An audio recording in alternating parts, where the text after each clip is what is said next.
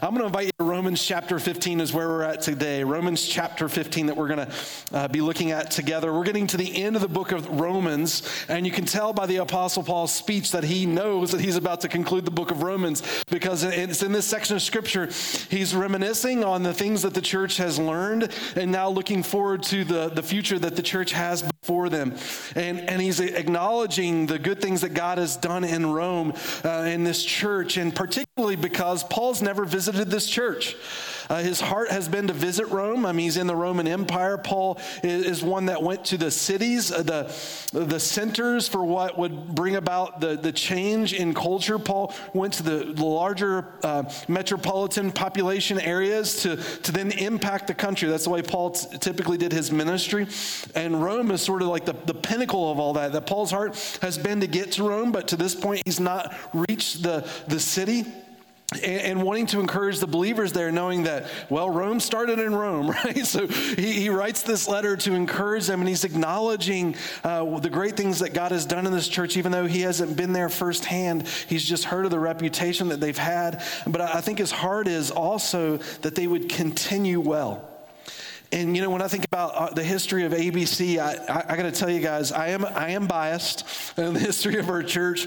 But when I look at the way that life goes in ministries and for other churches, I feel like the history of our church has been one that God has just put us on a rocket of just enjoying doing ministry here and reaching our community and seeing what God grows. And we've done that as a church. Really, when you look at starting churches, the expense to start a church, they estimate is somewhere anywhere in our country. The estimation for starting a church is about a $250,000 that church will need to get off the ground and become independent.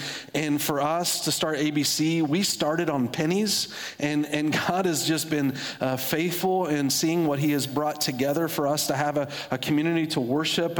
We sometimes describe ourselves as just out of the side of the mountain. The Lord has hewn something here that's been beautiful, and there's bumps in the road, but for me, I would not have it any other way. It's been a delight and a wonderful journey, to the point now that after we started in 2008 as just a Bible study, and I'm always bragging about what God has done here and just being able to be a part of it and seeing how God's moved through people. But it's getting to the point now where sometimes you just kind of look over your shoulder and you're like, when are bad things going to happen? Like, where are the horror stories? It's not been that way. It's just been a delight. And I think about when Paul's writing this story to the Romans, he's acknowledging the great things that's happened, and he knows that at some point there's going to be a bump in the road, but he wants the church to remain focused on what God's called them to do. And so that's where we find ourselves in Romans 15, is really the backdrop of that story. In verse 14, Paul starts here by talking about the great things that the church has done. I don't know what just happened. Here we go. Verse 14, thank you. Verse 14, it says, I myself am satisfied about you, my brothers, that you yourselves are full of goodness and filled with the knowledge and able to instruct one another. And so he's saying in these verses, as he thinks about what he's heard and the reputation of the church, though he's not visited, just the good things that God has done. And, you know, as I reflected on this passage and thinking about where we are and the history of how God has done things here, I just, those words that Paul uses here, the goodness of the church, filled with knowledge, able to instruct one another, it's a beautiful thing. Like, you know, when I think about in terms of goodness, as Paul's described the church in Rome, thinking about the good things that God has done in this church, and you know, I think about just in our history, how many people have come to know the Lord here, and many of people that have come to that are a part of our church, being first generation followers of Jesus, maybe the only one within their family have known Christ. Just our history and seeing new people come to know the Lord for the first time, maybe coming from a family that doesn't claim to have followed after the biblical Christ, and now pursuing Jesus and carrying that heart for others. And you see that reflected in our body, even in the last few months, where we've taken trips to Uganda and really loved on them well, and sending thousands of dollars and serving the community there. And even the last couple months, we've held a church planters conference for our state here and invested in church planters because our heart is to see a healthy church in every town in our state, and how we've just been moving to that as a church. And even our food pantry ministry that's growing, and our Spanish ministries that we've just started recently with Robbie and Alexis leading that now, and Vacation Bible School. And every summer it's been our pattern as a church that we typically stop most of our Bible studies to focus more outwardly as a church community to reach our community. Even while I was reflecting on this passage on Thursday evening, I'm sitting in my chair at my house and just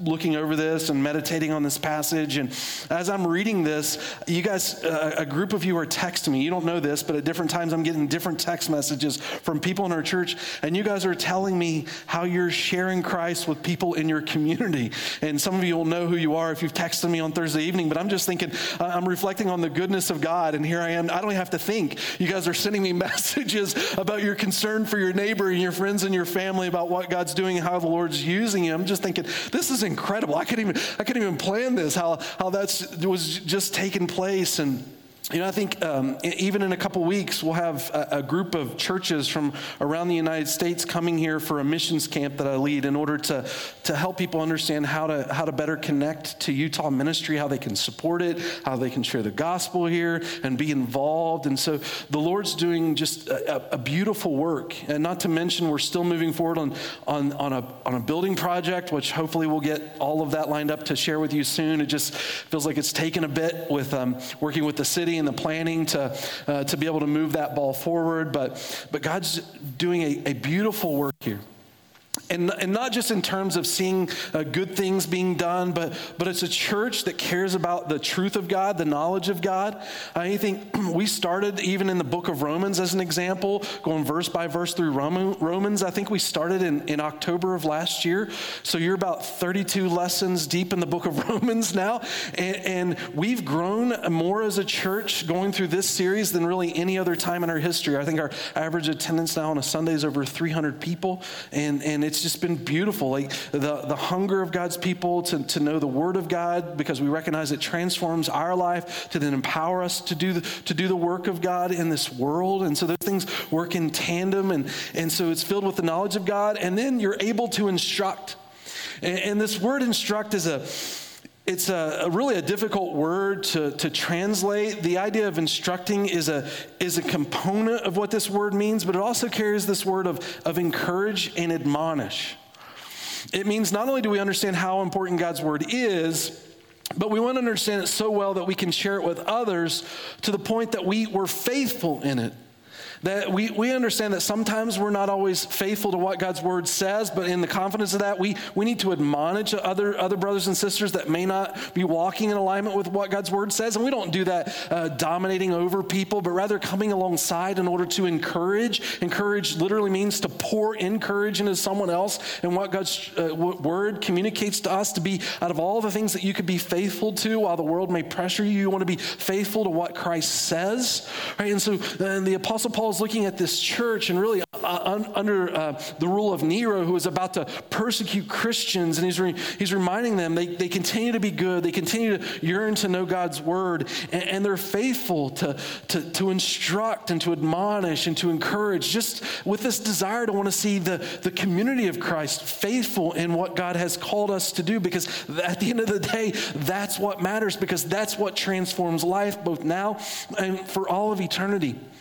Sometimes to follow after the Lord, it can be hard, and we can move towards that and timid over the consequence. But Paul's reminding us that this church, they're bold, they care, and they're standing in it. But now Paul's concern is, and will they always be faithful to that? Is that enough? And so in the next part of verse 15, he goes on and says, but on some points I have written to you very boldly by way of reminder.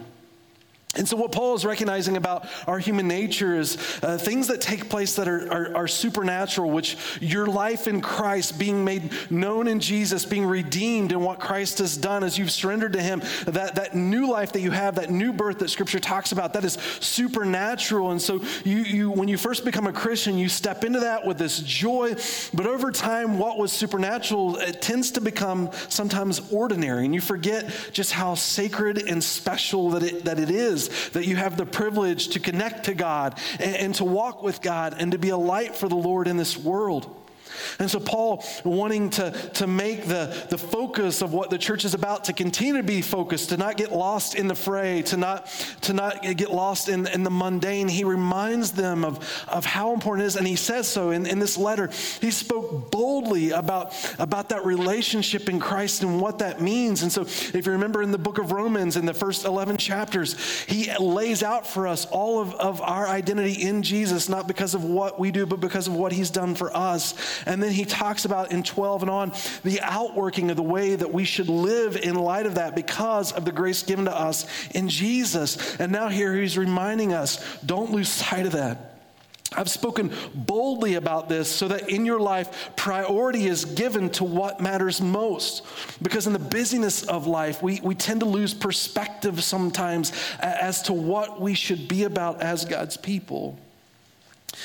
In fact, there's a story that was written by J.R.R. Tolkien when he was writing The Lord of the Rings.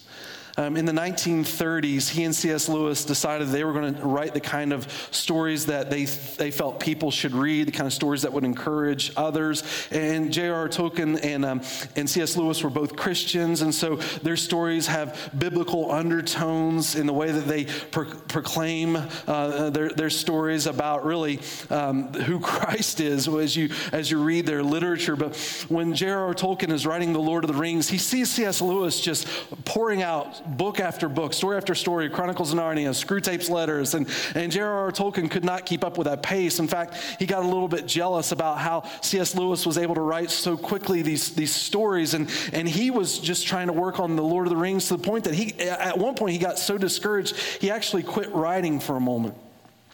And it said that as he wrote The Lord of the Rings, some of the chapters as he would write, he got so dissatisfied with them, he would rewrite them and rewrite them and rewrite them. They say some chapters of The Lord of the Rings he wrote 10 times before he settled on what he wanted that chapter to be about. And at one point in this discouragement, the story goes that Tolkien had a dream. And it was a story that he later wrote in a book, and it was called The Leaf by Niggle. And in this story, it was about a man who was an artist, and the city had commissioned him where he lived to paint a beautiful mural. And he decided he wanted to paint a tree. And as he went to paint this tree, he got so fixated on trying to make this tree perfect that he really just began with a leaf, and he never got beyond the leaf. Over and over, he just focused on this leaf. And perfection was driving him crazy in trying to articulate the beauty of this tree for others to appreciate. And as he just works on this single leaf, all of a sudden life got busy, and he got distracted. And at certain points, he even got apathetic. But then Niggle has this dream, and this dream is really it becomes this picture of heaven, where in this dream, he jumps on a train, and he rides this train into eternity. And on his way into eternity, as he's driving, all of a sudden he looks out the window and he sees this tree. And he realizes it's the tree that he had been trying to paint. And he gets off the train and he runs towards this tree, and he sees the beauty of this tree. And while he looks at the beauty of this tree, he recognizes, he can see it with his eyes, but as he reflects on his own artwork, he realizes he can never fully capture the beauty of the tree.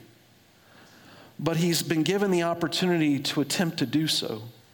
And while perfection had been stopping him, he realized he just needed to take the talent that God had given him and begin to express this beauty. And when Tolkien told this story, He used that story as the moment to recognize that perfection and the business of life was stopping him from telling the story of the Lord of the Rings.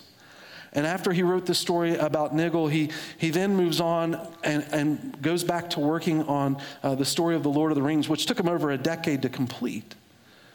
But the point of the story is to remind him of the sacredness of we as human beings have to use our talents and our abilities to reflect the beauty of who God is. And it's not going to be perfect, but we shouldn't lose sight of what Christ has done for us and forsake the opportunity that we have, even in our imperfections, to point to his glory. And the Apostle Paul, thinking about the life of the church, he's encouraging us to continue to move forward and to do so boldly, as he says in this passage of Scripture. At some point, I've written to you very boldly by way of reminder, encouraging the church to move forward boldly in what God has called them to do. And so in 3 points this morning, this is what we want to talk about: is how do we boldly move forward as God's people? Not to lose sight, but rather to continue to drive forward in what God has called us to. And point number 1 in your notes is this: we move forward by position. We move forward by position. Our position is not one that we have earned, but rather one that we have received in Christ. This position is one of authority, not because of our authority, but because of Christ's authority in our lives. When we talk in terms of position, I think it's important to have an idea of a biblical picture of what position is about in Jesus versus what the world says. When we talk about worldly position, people see themselves as climbing a ladder in order to speak down to others to get them to do what God or what they want them to do, seeing themselves more as an authority as God. They speak down to people. But in terms of biblical authority, what God calls us to in him is, rather than climb the corporate ladder to speak down to people, we become servants of servants. Really, it's not a top-down kingdom, but a bottom-up. We come beneath people in order to meet their need, to help them become all that God has called them to be. We serve them in that capacity as Jesus served us. Though he was King of Kings, he became servant of servants. And in the second half of verse 15, Paul reminds us of this. That as he gets ready to talk about his position, it's not because of anything that he has done, but what God has done for him. And the same is true for all of us, that God gives us authority in this world, but it's not built on us, it's built on him, that we are representatives of the position which Christ has given to us. That's why the Bible uses the word often. It describes us as, in 2 Corinthians 5, terms like you are an ambassador for Christ. Meaning you represent this king called in this position, and it's not about what you want, it's about what he wants. That's the way that an ambassador works in this world. And in verse 15 he says this: because of the grace given me by God to be a minister of Christ Jesus to the Gentiles in the priestly service of the gospel of God, so that the offering of the Gentiles may be acceptable, sanctified by the Holy Spirit. And what Paul's acknowledging in the beginning and in the end of this, that it's only by the grace of God, sanctified by the Spirit of God, that any of this is enabled. It's not about me, but in the in-between, God chooses to work through me in order to accomplish this in this world. And Paul uses these titles for him in this passage. He refers to himself as both a minister and a priest. And I want you to know this morning, these aren't titles that are just unique to the Apostle Paul. These are titles that every Christian in Christ are given. That we're all ministers of the gospel, and we are called in 1 Peter chapter 2, priests, royal priests in the Lord. Now, there is a uniqueness to the Apostle Paul's position in the fact that he is an apostle, and he was called specifically to the Gentiles, that when you think in terms of the New Testament, there were apostles, and the apostles went in this world, and Paul specifically refers to himself as this apostle to the Gentiles, going to the ends of the earth. So there is some uniqueness to that, and I would say there's uniqueness to all of our calls, because God has gifted us all individually for a particular purpose he has called us to. God has placed us in position in relationships that others may not be there. And so there is certainly the uniqueness to your call. There's also the sacredness of your call, meaning how important it is, your work that you do in this world, because you're called to be a light for Christ, to represent Jesus. You think, how much more important can it be than to be a spokesman for Christ in this world? But he's also acknowledging something that really all of us, we have this importance of ministering where we are. You think about your roles that you might have in this world, whether you're married or you're a parent or you hold down some sort of job, that wherever that you are in this world in terms of relationship, that is your place of influence to minister. And the way that we do that in this world is not to dominate over people, but to lead them to Christ. And that's exactly how Paul calls this position of a priest. And I think when he uses this word priest in this passage, he's not talking about a Jewish priest, but rather he's borrowing a word from the Gentile pagan world, acknowledging how the religious beliefs of the day, they all had these priests, but the way that he sees his position and sacredness before God is one that ministers to people, and he brings people to the Lord. Meaning in your position in this world, you are this connector between heaven and earth. And how beautiful that position is to take the truth of what God has done for us as you've experienced it in the book of Romans and now minister it to others. I think the most important place that should begin in our lives is here in the church and in your homes. That we communicate what should be most important to us. And to even think of the privilege it is to serve and to sacrifice for Christ. Now, I know in terms of sacrifice, we are creatures that like comfort. And if someone asks you, do you want to make a sacrifice, in really any aspect of your life, where we are often reluctant to say, you know what, help me be uncomfortable. We like our comforts. We don't necessarily want to get involved in sacrifice unless the call is important. And in which case, we'll realign our lives in order to make a sacrifice for what we find is important. In life, when someone lavishes love and generosity on you, it would be foolish and rude for you as a human being to accept that gift and just simply walk away. To not acknowledge it, to not be thankful for it, to not repay in some sort of kindness, whether it be in word and deed. If someone sees need in your life and they come to you in that need and they just pour out and lavish love upon you, for you to just simply embrace that and walk away, people would look at that and think something is wrong with you, right? You're not appreciative, you're not respectful, you're not kind. Why would you respond in such a way? And I would think in terms of our relationship with Christ, it works in the same way. If God gave you the opportunity and he said to us today, I'm going to sacrifice really everything in order that you can find life in me by giving my life for you. But I'm going to give you a choice. You can respond to that having no opportunity to ever do anything, or I will give you the privilege of reacting in some way by reciprocating the joy of what you've received, right? And what I'm saying is, would you like to make a sacrifice in return? Like, if you're given the choice of someone lavishing on you in that way and absolutely doing nothing, or choosing to respond in some way in connection to that, not because you're obligated, but because you want to show your appreciation in love.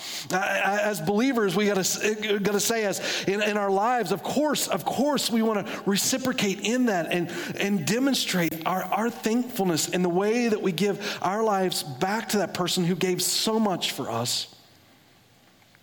That God, King of Kings, would become servant of servants to the point that he would endure the weight of sin, that we could find life in him. To rescue us from our darkest of hour and give everything that we could find new life and forgiveness and reconciliation. And in the beauty of that, then he's given you a platform to respond, a place to show how blessed and thankful you are by the way that you love on others through which Christ created in his image and gave his life for. And Paul's reminding us in these verses, church, not only has it defined us, but we can't lose perspective of how sacred that is. That we move forward by position, not by what we've earned, but rather what we've received in Jesus. And what a beautiful place it is for us to acknowledge the opportunity it is to honor God. If you remember this character, Alexander Graham Bell, You may not know what he did, but you'll be quickly reminded because everyone's got one of these probably in your pocket or purse this morning. The phone. He invented the telephone. How important that has become and how much of an idol it is in everyone's life at this point, right? But Alexander Graham Bell, I don't know whether to thank him for that now or to curse, but the phone became an instrument he created because, or in the 1800s, he designed the telephone. But one of the things when Alexander Graham Bell, when he died, he wanted to make sure happened on his tomb, on his gravestone. He is described as an inventor and a teacher on his gravestone, but what's interesting about Alexander Graham Bell, he was born in Scotland. He died in Canada. And on his gravestone, you can see he acknowledges where he's born in Edinburgh in Scotland, right? But he doesn't acknowledge where he died in Canada. Instead, he wanted labeled on his tombstone that he was a citizen of the United States. And the reason I think Alexander Graham Bell wanted to acknowledge that is because it was the freedom and the opportunity he found in the United States that gave him the privilege to create the telephone. It became what his identity was about, really, the way people would know him. And so on the marker of his grave, that's what he wanted to acknowledge. The place that gave him the opportunity and the freedom to afford him the privilege to create the telephone. Now, as believers, we should go a little step further than just simply acknowledging a country, though it is important. To recognize the real reason we have any freedom at all to do anything in this world isn't simply because of a country, but because of our Creator.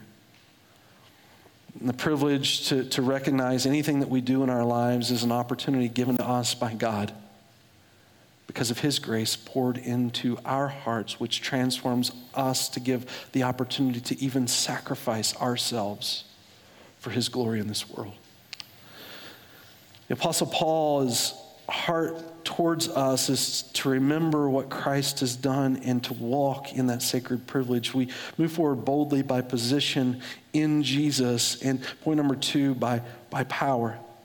And again, it's not in ourselves, but it is in the Lord. And in verse 17, he goes on and says, in Christ Jesus then, I have reason to be proud of my work for God. For I will not venture to speak of anything except what Christ has accomplished through me to bring the Gentiles to obedience by word and deed, by the power of signs and wonders, by the power of the Spirit of God.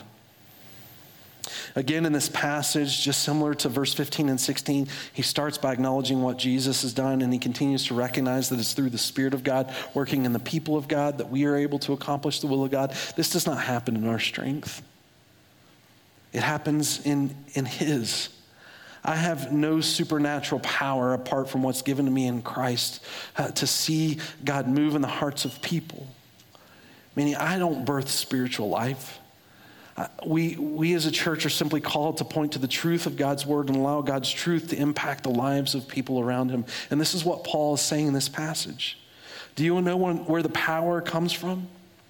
He says at the end of verse 18, it's in word and deed. It's demonstrated as God's word transforms our life. It's lived out through our hands, but it's an indication of the Spirit of God that's moved within the people of God to accomplish His will as we have communicated God's word. It's God's word that has life. It's God who calls us to be faithful to that word in order to deliver the truth of God, to impact our hearts to the Spirit of God. And some people, I think, look at a passage like this and they fixate not on the word of God that transforms lives, but the result of that, which is what he says in verse 19, by the power and signs. They make the whole point about power and signs. But can I encourage you, even though verse 19 talks about power and signs, just to be mindful of the way Scripture communicates about power and signs. I would say to you this morning, can God do supernatural things? Absolutely. God can do whatever He wants, whenever He wants, as long as it doesn't violate His nature. Meaning God can't lie, because God is a God of truth. And so God will not violate His own nature, but God has the capabilities of intervening and doing things at any time, any moment, according to His will. Right? But when it comes to the idea of power and signs, it's also important to be mindful of the way it's communicated in Scripture. And I got just a few points written here, and I don't think these are in your notes. But Jesus reminded us, one, that false prophets and teachers will also use signs and wonders, so they're not an end in of themselves. That Jesus in his ministry even criticized people that came to him specifically asking for miracles and signs, as if he was some sort of show, or the whole point was just simply about the signs and wonders. The apostles and prophets the apostles and Jesus, I should say, were the ones that we're told in Scripture who did the signs and wonders. There's one reference in Acts 6 where Stephen does it. But those signs and wonders were intended to be a marker to recognize the significance of who Jesus was and the apostles who were given the authority to communicate his message. It validated the apostles that were commissioned by Christ. But nowhere in the New Testament does it command us to perform signs and wonders nor seek them, nor make them the priority. God can do whatever he wants and work whatever miracle he wants, but the point of it isn't the signs and wonders. The point of it is to know God and to walk with him. The truth of God that sets us free, the truth of God that ministers to the soul, the truth of God that transforms our lives. And so the Apostle Paul wants us to recognize that the power of God's people are made known in the Word of God, to understand it and to read it and to grow in it. I had a friend that had done years of ministry in Utah. They passed away just a couple years ago, but they said to me, whenever I find someone that's new in Christ, the first place in the Bible that I want to take them to is Psalm 119. Psalm 119 is the longest chapter in all of the Bible. But do you know the focus of Psalm 119? It's the Word of God.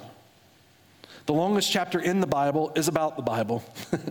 And they said, the reason I want to take them to Psalm 119 is because I want them to understand and appreciate how important the Word of God is, that the Bible would make a chapter on the Bible the longest chapter in the Bible. Because once a believer understands how important the Bible is, no matter where they go in life, as long as they cling to the Bible and learn from the Bible, God can continue to speak into their heart and shape their lives.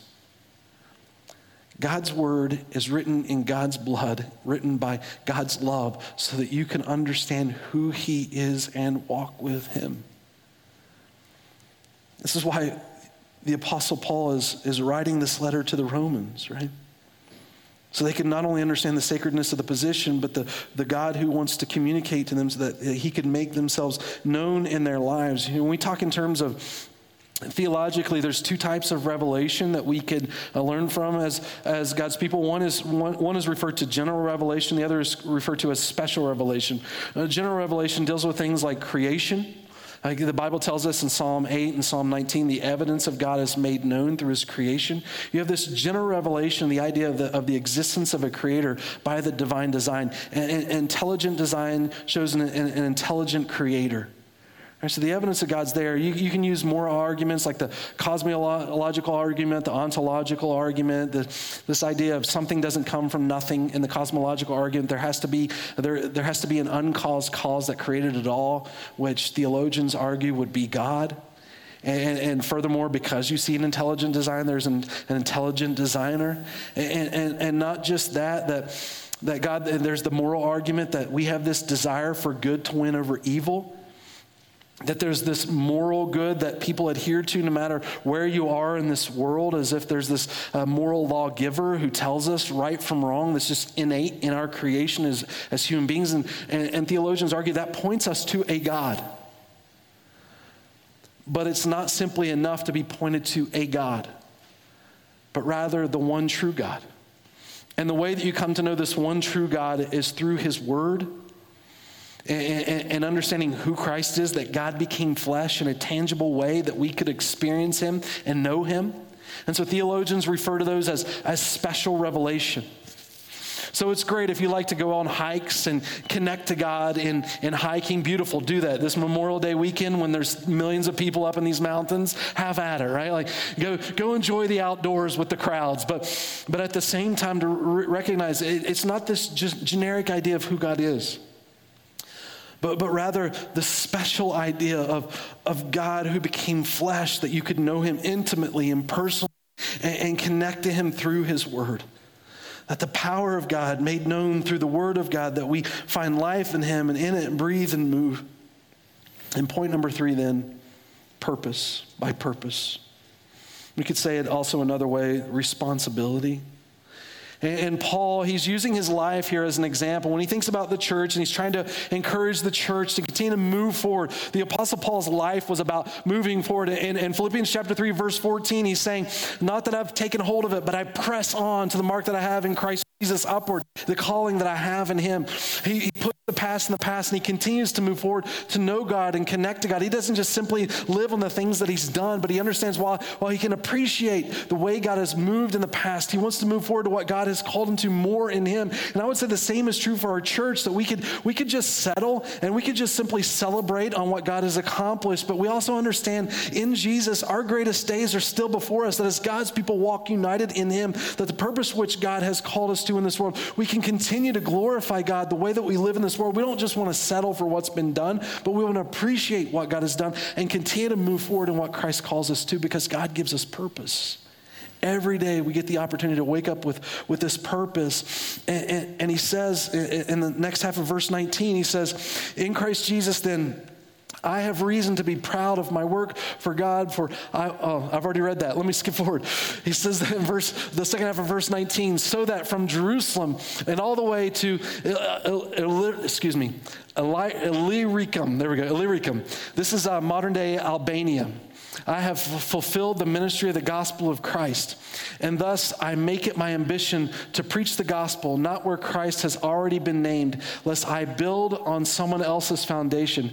But as it is written, those who have never been told of him will see, and those who have never heard will understand.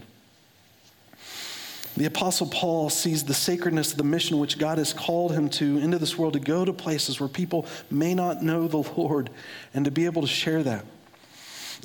John Piper has, I think it's in his book, Let the Nations Be Glad, he has this little statement he gives. He says, missions exist because worship does not.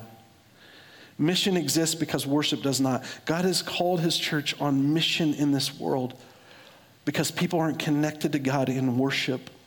And we're made to be worship beings. And we have the opportunity with a purpose to go into this world and the message of what Christ has delivered to us, to share that with others, that as we live on mission, we can call people into worship, that they can know the reason for which they were created in Christ Jesus. And the Apostle Paul is saying he's done this from Jerusalem all the way till Albania, because he wants to seek after the lost, that they would have the opportunity to know Christ. And I think for us as a church, that is our heart. We understand that we don't exist simply to serve ourselves, but rather to glorify God and bless others. That God calls us on a mission to continue to reach out, that others may be saved in the Lord and come to know him and walk with him and glorify him with their lives. I can think of no better place to spend my life than to be in Utah and to share the gospel with people around me. That they would have the opportunity to know Christ too and to live for him. To see the privilege it is to stand in the position God has given me, not because of what I've accomplished, but because of what he's accomplished through his power, not because of what I've accomplished, but because of what he's accomplished, standing on his word with a purpose in which God is leading me into this world, you and I, for the sake of the gospel, to the benefit of others. There is a responsibility that comes along with the calling that God gives his people. We have a position of authority representing Christ, but with authority always comes responsibility to make Christ known in this world. Responsibility to the needs of others. I don't think there's maybe a greater example that demonstrates that than the life of a soldier. I think about this being Memorial Day weekend, and I think about the way that the Apostle Paul often wrote in the New Testament. He repeatedly used the illustration of a soldier to reflect on the life of a Christian. And the reason I think the Apostle Paul did this is because just as a soldier might fight a a battle because he sees it as worthy. So as Christians, being soldiers in a sense before the Lord, we are called to fight a spiritual battle and to demonstrate the characteristics of what makes really a soldier, a good soldier, one that is a person of dedication, one that is a person of service and valor and sacrifice. A Christian is called to live that sort of life before the Lord, who is our King, representing him in this world as we war against spiritual battles. You know, I think in terms of soldiers, especially on Memorial Day weekend, one of the places I often think about is the Arlington Cemetery just outside of Washington, D.C. in Arlington, Virginia. Now, Arlington Cemetery today has over 400,000 soldiers that are buried there. And one of the things within Arlington Cemetery that I often think about is the soldier of the unknown tomb, or the unknown soldier in the unknown tomb. And this soldier represented here, there's 3 soldiers that are actually in this unknown tomb today, but the first soldier that was placed there was placed in 1918. And this soldier that was placed there was a reminder of men and women who have really sacrificed, to the point that some of them, we're not even sure who they were, but we want to remember them and what they gave for us, willing to show that valor for the sake of others, for protecting them and defending them and honoring life by giving of their life. And so the soldier in this unknown tomb, in 1936, 1937, they decided that while they had soldiers that watched over this tomb, that when it was built in 1918, they decided in 1937 that a soldier would always be present 24 hours a day, 7 days a week, recognizing those that gave all for you and for me. And even to the point that you see in that top left, that's Hurricane Sandy that went over the Arlington Cemetery. And these soldiers stood outside of the tomb even during Hurricane Sandy to give honor to the life of this unknown soldier. But written on the inscription of this tomb, it says this: "Here rests in honored glory, an American soldier known but to God."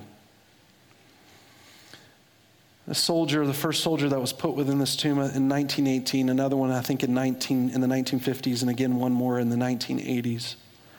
It's a reminder of those who give their lives even when we don't remember their names. God does. And guys, I think in terms of the Christian life, that not everyone is always aware of the battle that you're fighting. And sometimes those battles seem difficult. But God knows. God knows the battles you face.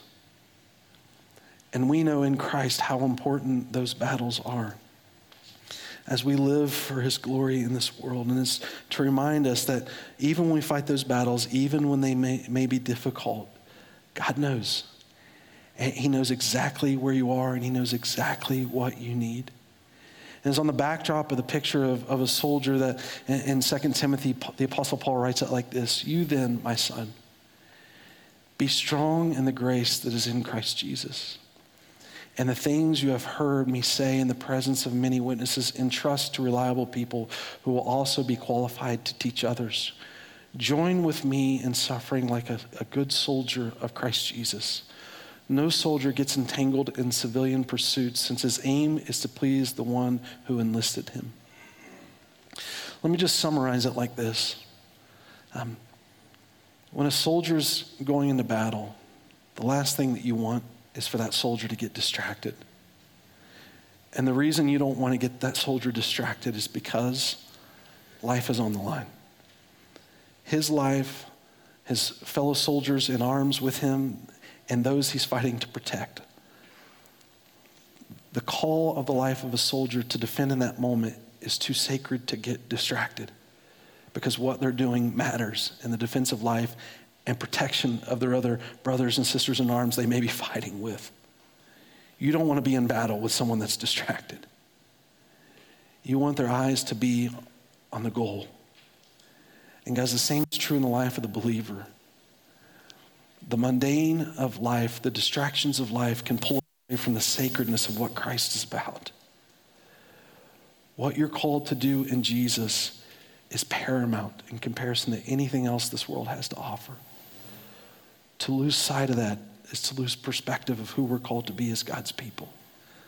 That's Paul's concern for the church. Rome, you've done great things in Jesus. You're good, you're knowledgeable in Scripture, and God has done such a great work that we can appreciate.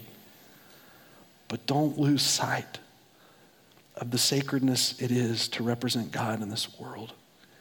And as your heart is reminded of the beauty of that position, the power of Christ made known through his word, and then the privilege that is to live for that purpose each and every day, you'll continue to make a difference in this world. This message has been brought to you by Alpine Bible Church in Lehi, Utah. If you'd like more information, please visit us online at alpinebible.com.